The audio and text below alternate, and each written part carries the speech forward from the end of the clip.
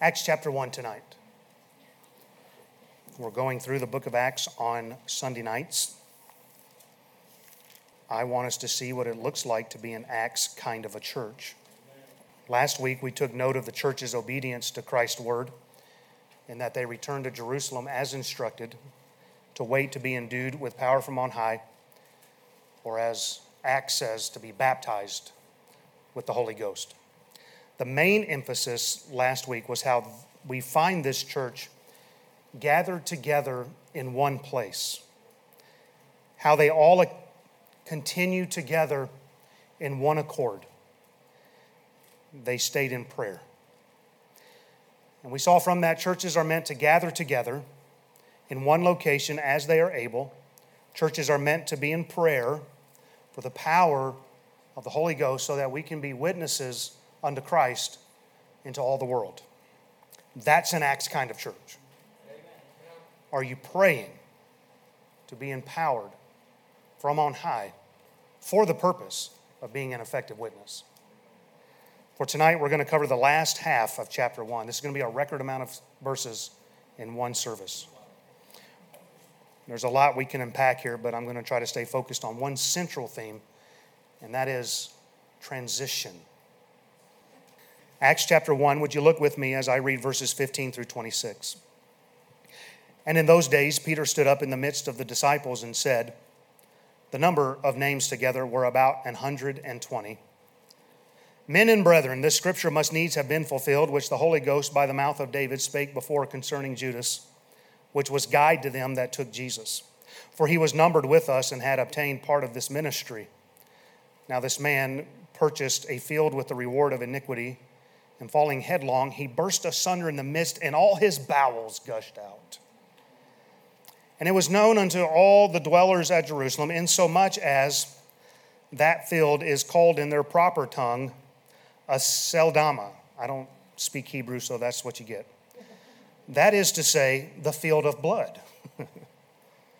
For it is written in the book of Psalms, let his habitation be desolate, and let no man dwell therein, and his bishopric let another take. Wherefore of these men which have companied with us all the time that the Lord Jesus went in and out among us, beginning from the baptism of John unto that same day that he was taken up from us, must one be ordained to be a witness with us of his resurrection. And they appointed two, Joseph called Barsabbas, who was surnamed Justus, and Matthias. And they prayed and said, Thou, Lord, which knowest the hearts of all men, show whether of these two thou hast chosen, that he may take part of this ministry and apostleship from which Judas by transgression fell, that he might go to his own place. And they gave forth their lots, and the lot fell upon Matthias, and he was numbered with the 11 apostles. So we find here in the early church, they're already dealing with transitions. In particular, a transition of personnel. They needed to replace Judas Iscariot. We see in verse 17 that Judas was numbered with them. He had obtained part of their ministry. Judas was one of the original 12. He had been with them from the beginning. They broke bread together. They labored together. They would have shared laughs together. They were close. Listen, you can't spend 3.5 years together, day in and day out, nearly, without getting close to somebody. They were close. Or so they thought. Sometimes you may think you know someone, but come to find out you never really knew them at all. Because we can't see the heart. Jesus knew who Judas was all along. But others didn't know what was going on in his heart. And so there would have been sadness as all this was unfolding. I think sometimes we just view Judas as somebody that Satan entered and led this rebellion, forgetting there was 3.5 years of friendship. Even though he might have been skimming on the side. And there would have been sadness there, losing a friend. Psalm 41:9 says, Yea, mine own familiar friend in whom I trusted, which did eat of my bread, hath lifted up his heel against me. And that was written as a prophecy of Judas Iscariot. Psalm 55, 12 through 14, for it was not an enemy that reproached me. Then I could have borne it. Neither was it he that hated me, that did magnify himself against me. Then I would have hid myself from him. But it was thou, a man mine equal, my guide and mine acquaintance. We took sweet counsel together and walked into the house of God in company. Later on in that same Psalm 55, verses 20 and 21, he hath put forth his hand against such as be at peace with him. He hath broken his covenant. The words of his mouth were smoother than butter, but war was in his heart. His words were softer than oil, yet were they drawn swords. Boy, it hurts when you're betrayed. Those that you thought you were close to, those that you thought were your friend, those that you went to church together with, those that you thought you were at peace with. So we can imagine here, I believe, that there's likely a wide range of emotions taking place within this group as all of this is taking place. Matthew 27:5 says, Judas hanged himself. He committed suicide after he defected. We get more information here in the book of Acts. It says here that apparently in the process of hanging himself, the rope would have broke, or whatever the case may be, a branch fell headlong, and upon hitting the earth, and I love the King James, this is tailor-made for Brother DeGarmo to teach, his bowels gushed out. When Brother DeGarmo teaches Sunday school, this is what he needs to teach when he gets back. Well, by the way, it's accepted that verses 18 and 19 there are parenthetical, that it's not Peter talking at that point, but Luke is interjecting his thoughts to give us some information to clear some things up. With Judas being a betrayer and now dead, there's a void among the apostles. The 12 are now down to 11. Therefore, there's a transition of personnel. In addition to personnel transitions, there's also the transition of Christ's physical presence upon the earth. That is now concluded. He's ascended. After almost constantly walking with Christ for 3.5 years, they would have learned to adjust to being led. They would have to learn to adjust to being led by the Holy Spirit. There's a lot of transition taking place here. Christ isn't there anymore to go to, not in person. They would have been used to going to Jesus, asking him to help in a situation, asking him any questions they had, going to him when something didn't go right, going to him when they were discouraged, going to him when they were in fear. They would have, I would think, would have grown to rely upon his presence. But now Jesus is gone. He's ascended. He's not around in person to take control of this situation.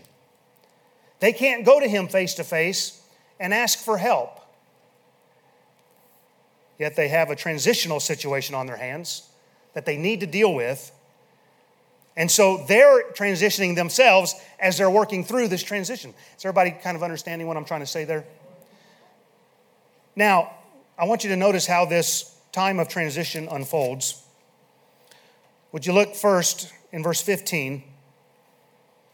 Peter stands up in the midst. And in those days, Peter stood up in the midst of the disciples, and he begins to speak. You may recall when we were closing out the gospel according to John, how in the last chapter, Peter said, I go a-fishing. And the other disciples said, we'll go with you. Peter was apparently a natural leader. He got up to go fishing, they just followed him. Peter now, having been restored, he's the one that stands up and he kind of leads this situation. It's clear at this point that Peter is a leader in the church. And we see from that through any transition that a church goes through, there must be leadership in place. Someone has to be at the helm guiding the ship. Jesus isn't there bodily to take charge of this situation. So it must be one who can act in Christ's stead. In this case, Peter's that leader. Within the church today, we think of these men as under shepherds, meaning that ultimately there's a higher shepherd in charge. And for us, that's our great shepherd, the Lord Jesus Christ. Therefore, the under shepherd, I believe, is the pastor or the senior pastor of a church, one who stands between the Lord and the people, as it were. I would imagine all 11 of the disciples would have been considered leaders within this group of 120. They had been with Jesus for a long time. But they only needed one to oversee the transition. And a church may have many leaders, but there needs to be one who will lead during times of transition. You've heard the phrase, too many chiefs and not enough Indians. Too many people running around with ideas. Too many people running around on how it ought to be. Too many people giving their...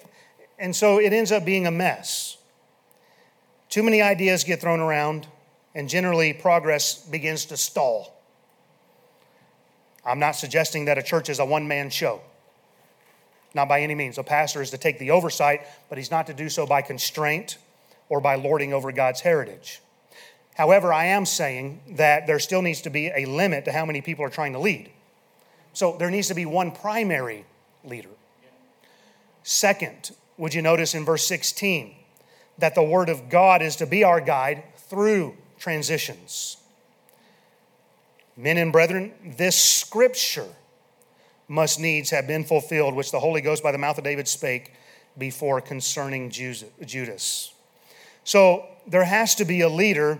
There has to be the Word of God. Pastors, leaders must be those who can handle the Word of God. Peter had become convinced of the veracity of God's Word and how that the Bible, what he had as the Old Testament, was divinely inspired. He says that this scripture must needs have been fulfilled. Look what he says, which the Holy Ghost by the mouth of David has said.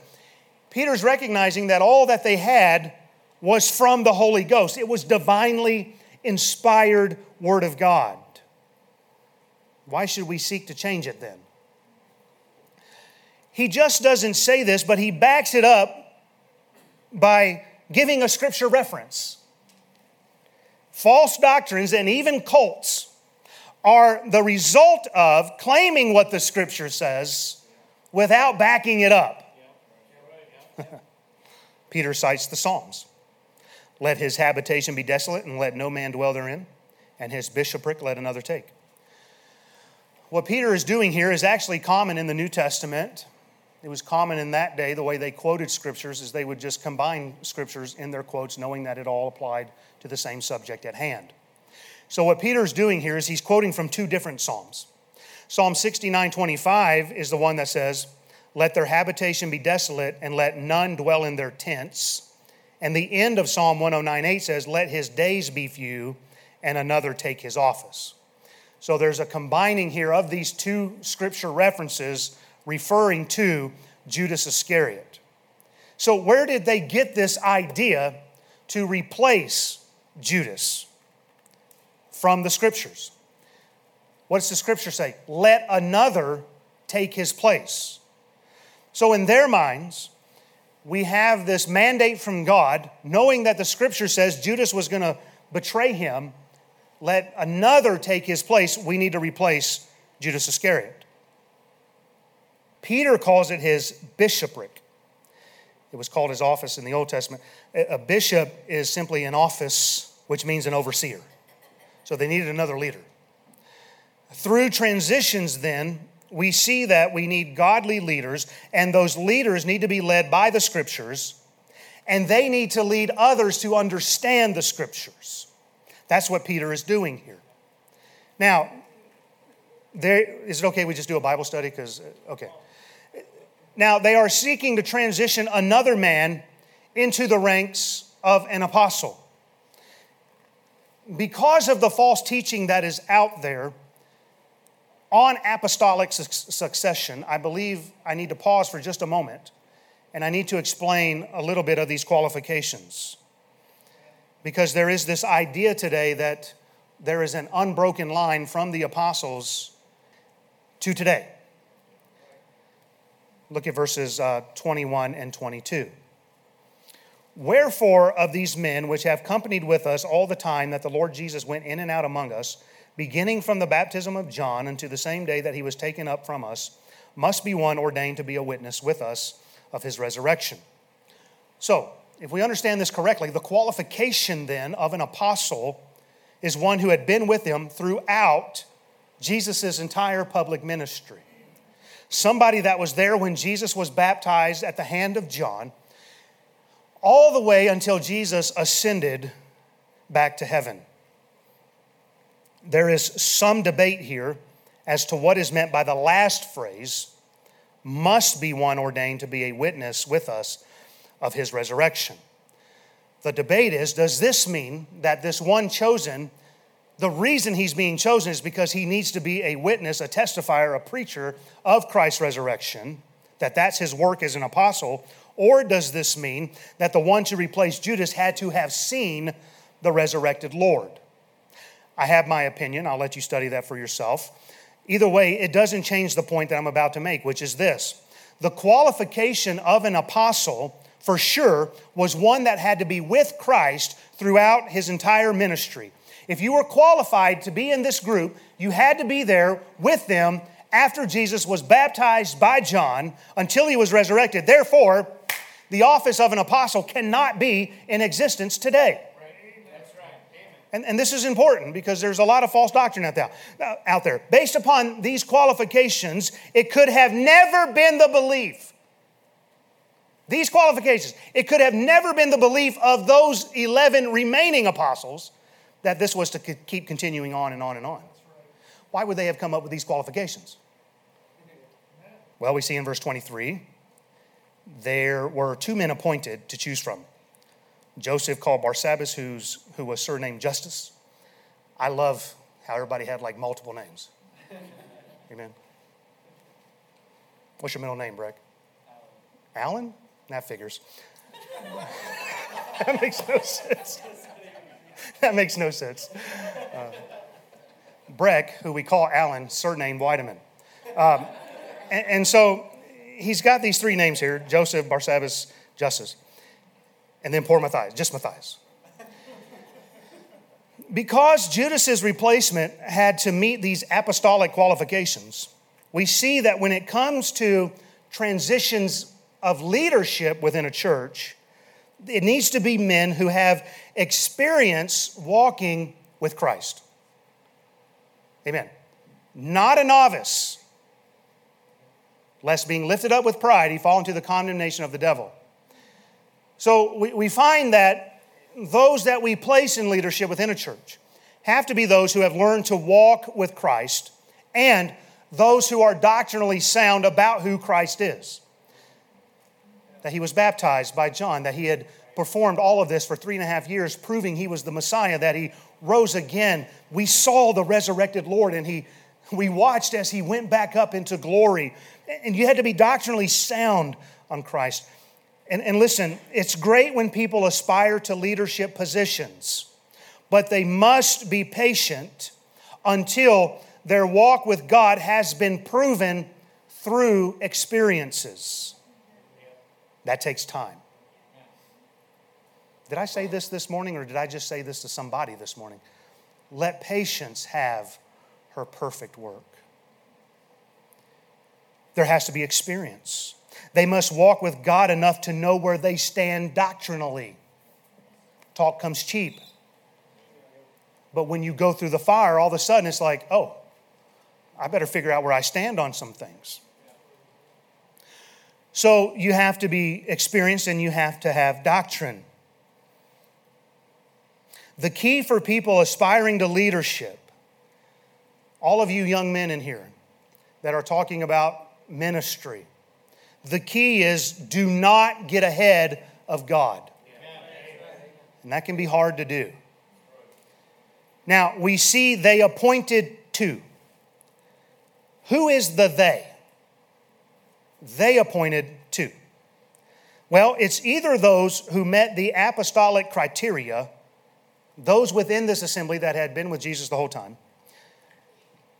or it's everybody within this assembly. They. Either way, we see third, that while there is one primary leader,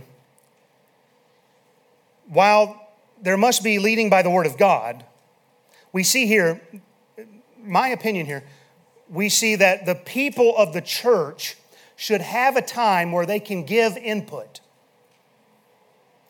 We're not one of these organizations where one person gets to do whatever he chooses to do, however he chooses to do it. Amen.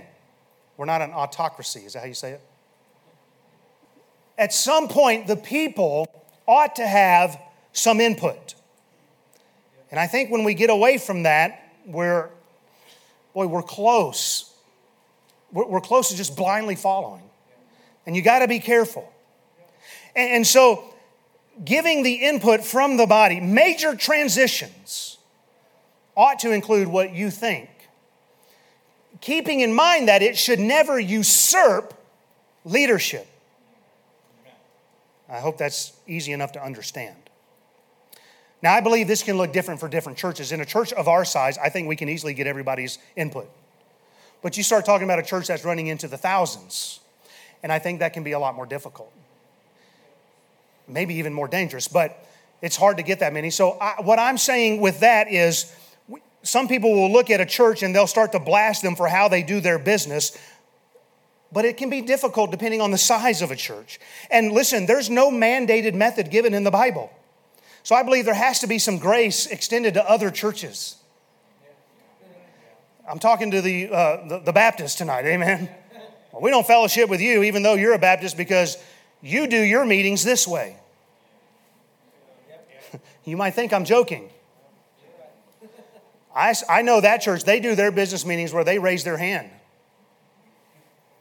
And they're just pressuring people. And they break fellowship over this nonsense. Are you in that church?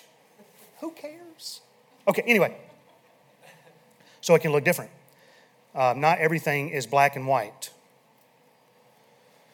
Now, I want to use this thought here real quick in verse 23 to address tonight why we have church memberships. I don't see church memberships the way we do them in the Bible. I don't see where they have to come forward and they have to give a profession of faith saying they believe this set of beliefs. We understand that's what's taking place, but we don't see where they add them to a roll. The pastor signs a card and hands it to them and says, congratulations, you're now a member of Liberty Baptist Tabernacle.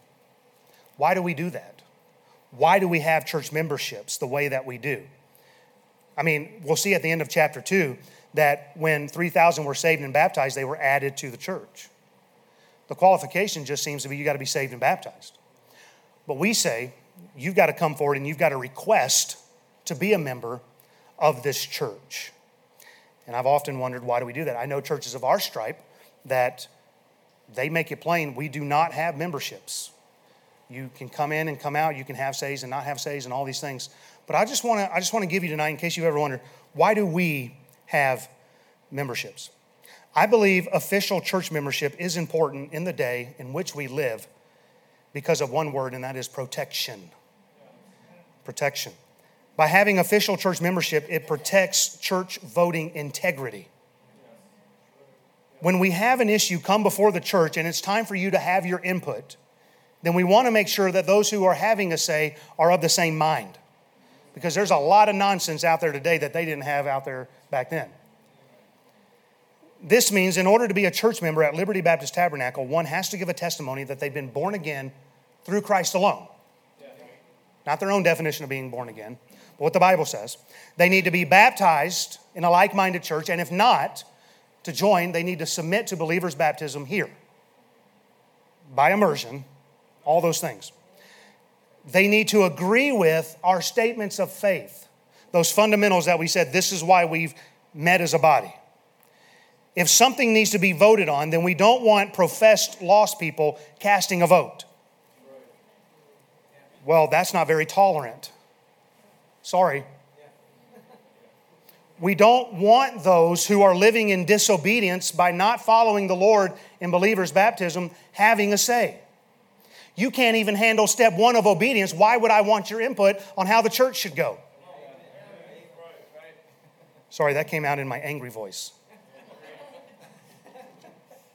And we don't want those with bad doctrine having a say. So membership protects the input and the vote. I'm not against anybody if they say, I don't want to join the church. That's fine with me. Just understand that when it comes time to vote, you don't get a vote. That's really all membership does for you. Somebody came to me once about membership. I said, look, it really just comes down to, do you want to vote or not? Otherwise, you're here enjoying everything else everybody else is. Amen. And so that's what it comes down to. It protects our voting integrity. But on top of that, it protects us now in this day in which we live legally. And this is sad that we've gotten to this point in our country. But there are people who will come in and test to see if they can sue you. I am convinced this happened a couple years ago. Somebody came in. I'm not even going to go into details because I don't want it to come out wrong. And I was just as sweet as I could be. Yes, you are more than welcome here. Anyway, never came back. We live in a time where if we don't have our I's dotted and our T's crossed when it comes to the legality of things, we can get in trouble. And I don't want to see this church go down because of some frivolous lawsuit. So there has to be some legal protections in place. If we don't have these safeguards in place, then someone who comes along who isn't saved or of like faith, and they want to participate, but we say no, then we can face legal consequences. I don't know if you understand all this, but it's a big deal. And as pastor, I go to jail, so I'm extra concerned about these things. Y'all just laugh. Oh, the preacher's in jail again. Because of this. What just happened? That didn't sound like a good laugh. That sounded like a rebellious laugh. What's that? He would. He would. Don't let Brother Mac fool you. He's one of the nicest guys here. I love you, brother. This is why there comes a point where I have to say one cannot participate in certain ministries unless they are officially a member. I'm not against people wanting to sing in the choir, but I have to draw the line somewhere and say, you have to be a member. If I open that up to somebody who's not a member, and then somebody who is clearly against where we stand comes in here and says, well, you let them join the choir, they're not a member, you have to let me, I'm taking you to court. So you have to be careful. And there are certain ministries where I have to say, okay, you have to be a member to be a part of that. I will only perform a wedding here where at least one of the soon-to-be spouses are members inside of this building. Because somebody can come along and say, well, you gave this other non-member a wedding ceremony. Now you have to give us one.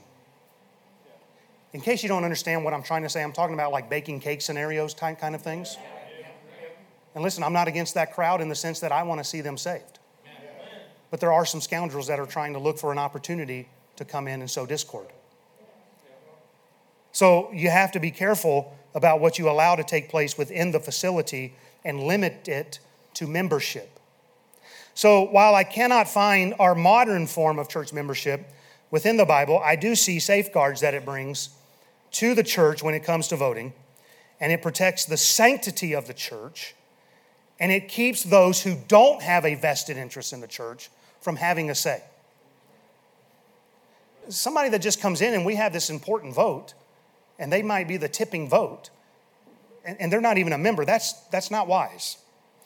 So, I just wanted to get that out of the way because I felt like I had an opportunity to say it. Number 4, in times of transition, we see in verse 24 and 25 that we need prayer. Would you look at what it says? And they prayed and said, Thou, Lord, which knowest the hearts of all men, show whether of these two thou hast chosen, that he might take part of this ministry and apostleship from which Judas by transgression fell, that he might go to his own place. So we must be in prayer through times of transition to be sure that we are heading in God's path, that we are fulfilling his will, and we should not make any decision until we are sure that we have heard from God and that God has heard us. Probably should say that the other way around. But we should continue in prayer until we know that God has heard us and that we have heard from God. Now, because we're going verse by verse, let's look at verse 26. This is one of those I just assume skip. And they gave forth their lots, and the lot fell upon Matthias, and he was numbered with the 11 apostles. This verse has been a source of debate for many. Why did they cast lots? Does this mean they voted? Did they get ahead of God by selecting Judas's replacement? Because was Paul the one intended to be the replacement for Matthias, or for Judas, instead of Matthias? Well, I read everything I have access to, and I spent hours doing so because I got a lot of questions still. I want to give you some things to consider. Ultimately, I'm not dogmatic here, so I don't want to argue with you about it. I'll be happy to discuss it. I would love to discuss it. I love speaking scripture, but I don't want to argue it. Okay, they gave forth their lots. So it does not say they cast their lot. So were they voting? Most believe this wasn't a vote, but they actually were casting lots. It just happens to say gave their lot. It is generally believed that when a lot was cast in those days, that they would take these little pieces of wood, same size, and they would write the name of their choice, and they would put these pieces of wood into an urn. And then Peter, we'll say, would shake the urn up, get it all stirred up. They would turn it upside down. Only one could fall out at a time, I reckon. I don't know. Turn it upside down. Whichever one fell out first with that name was the one they chose. Congratulations, you're now the next apostle. Now, I don't know if you'd like to choose your pastor that way or not.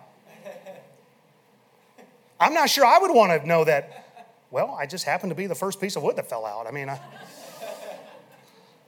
All right, let's do this. The truth is, we don't know how it was conducted. Now, the fact that verse 26 says, and the lot fell, many believe this is proof that it was not a tabulation of votes, but that it was a casting of lot as I just described, and that makes sense to me. The lot fell out of this thing, and it went to Matthias. We don't cast lots today, but this was commonplace in those days. And many have speculated that because they cast lot, this whole process was not of God. And therefore, Matthias could not be considered the legitimate replacement to Judas. Many feel that the disciples here, that they got ahead of God, choosing Judas's replacement, but not waiting on God's time. And the reason many give is because Matthias is never mentioned again by name after this point. But neither is Andrew, Thomas, Bartholomew, Matthew, Simon Zelotes, or Philip.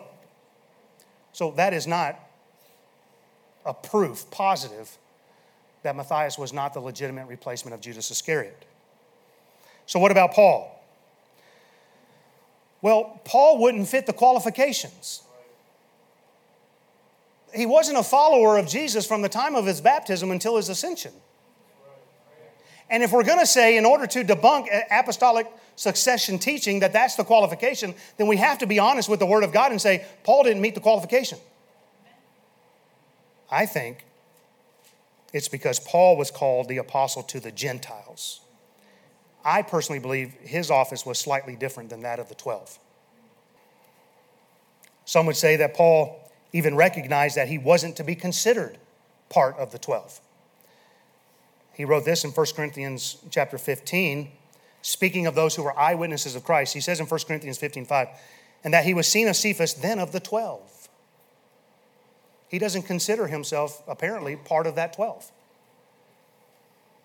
I know this is boring, but I'm loving this, amen. It's a fascinating debate. And I thoroughly enjoyed studying this to answer my questions, but I didn't get a whole lot of answers. But here's where I'm at right now. And I don't think you're wrong if you disagree with me. But it seems to me that Matthias was a legitimate replace for Judas. Now, I may think differently the next time we come through the book of Acts. But for this time around, that's where I'm at. Still, the question remains, if Matthias was the rightful replacement for Judas, then why would God honor the casting of lots? Well, if it's true that God did honor this casting of lots, then I think it goes back to the theme of this message tonight. This was a time of transition all around. This is what they knew. And this is what their tradition was. Proverbs 16:33 says, the lot is cast into the lap, but the whole disposing thereof is of the Lord. I mean, they had scripture to say, look, we're going to cast a lot. So, can we get away with casting lots today? I just love the picture of doing this, Or should we ever consider casting lots to determine God's will? Should we draw straws? I think the answer is no. No. Why do I think the answer is no? Because we now have the perfect law of liberty. We have the entire counsel that God wants man to have. And because we have the Bible, I don't believe we have to cast lots today. And I think we would be wrong in doing so. They did not have a completed Word of God yet. And because we have the whole Word of God, we are not in this same kind of transitional period that they found themselves in their day. We know, we say we do, and we should because the Bible tells us, but we know what it means to be guided by the Spirit. They're still learning this. This is the first issue they've had to deal with Christ not being there physically. And I think it's important to observe this in the question of, is it okay to cast lots? This is the last time it's ever mentioned in the Bible. There you have it. That's my opinion on verse 26. Study it yourself. Amen. Now, let's bring this home so that we can go home. I worked hard on that line and it only got a little minor response. The Lord knows what we need in times of transition. Listen, there's a lot of people going through transitions tonight. Military transitions, job transitions, family transitions, marriage transitions. We're always going through transitions in life. The church is always going to go through transitions. But the Lord knows exactly what we need. And from this text, I believe we can see how we need leadership, scriptures, church input, and prayer during times of transition. This early church, and I want you to get this, this early church was able to stay unified when they selected Matthias. They were still of one accord come the day of Pentecost. They didn't disrupt the unity. They didn't disrupt the one mind. The Holy Ghost still came in with power. Now, that's remarkable. There's 120 people gathered in the upper room. And yet, out of 120 people making a decision over somebody who committed suicide to replace his office as a leader in the church, there was no disruption. And they just kept going. You see, it's during times of transition that we have to be very careful. It's when we get tested. It's when we go through things maybe we've never been through before. And we don't know how we're going to come through to the other side. And if we're not careful during times of transition, we can get tripped up. We see it a lot. You may not have called it this, but we see it a lot. Somebody in the church has something drastic happen in their life. It's a time of transition in their life. But they stumble at it, they get out, and they don't come back. Why? There was no leadership. There was no word of God. There was no input from friends or close counsel. There was no prayer. It's just that all of a sudden life blew up, transition began to happen. What am I going to do? Forget it. This church was able to lose one of the original 12, a charter member, if you will, and replacing the office of this man. They didn't have any problems. I can't tell you, listen, this is amazing, okay? Maybe you got to be a pastor to really feel how awesome this is. No hiccups. Stayed unified. Transition in churches, they take place for a number of reasons. Losses, as we see here, and that can be losses in a number of ways, but through loss, mistakes that we make along the way, through trials that we face, and because of growth. And we've seen all of those. This church has been through all of those. There are also individual transitions through life. And for those of you as individuals that are facing transition right now, and it's weighing heavy upon you, I'm encouraging you tonight, go to your church leadership. Get godly counsel. Go to the Bible. See what God's Word says. Get input from counselors. And make sure you're in prayer until you know that God has heard you and you have heard from God. And many shy away from transition because they hate change. When we shy away from transitions as a church or as individuals, we will lose the blessings of growth because we're unwilling to pay the price to transition. Well, I don't want to transition. I really like my class. Nobody likes a transition. But if you're not willing to pay the price of transition, you're sacrificing growth. Well, our church is going to face all kinds of transitions. As we grow, we need to be prepared and willing to transition into a new facility. Amen. That was us taking laps, amen. Pastor Paul Chappell constantly reminds their church, a growing church is always in transition. And I like that phrase. It's kind of stuck with me. A growing church is always in transition. Don't get attached to a Sunday school room. Don't get attached to a class. Don't get attached to where you sit in church. Don't get attached to where you park. Because a growing church is always in transition. Leadership changes along the way. Will we be willing to pay the price for transition in order to keep growing and reaching more people for Christ? I sense we are eventually coming to a church building project. Amen.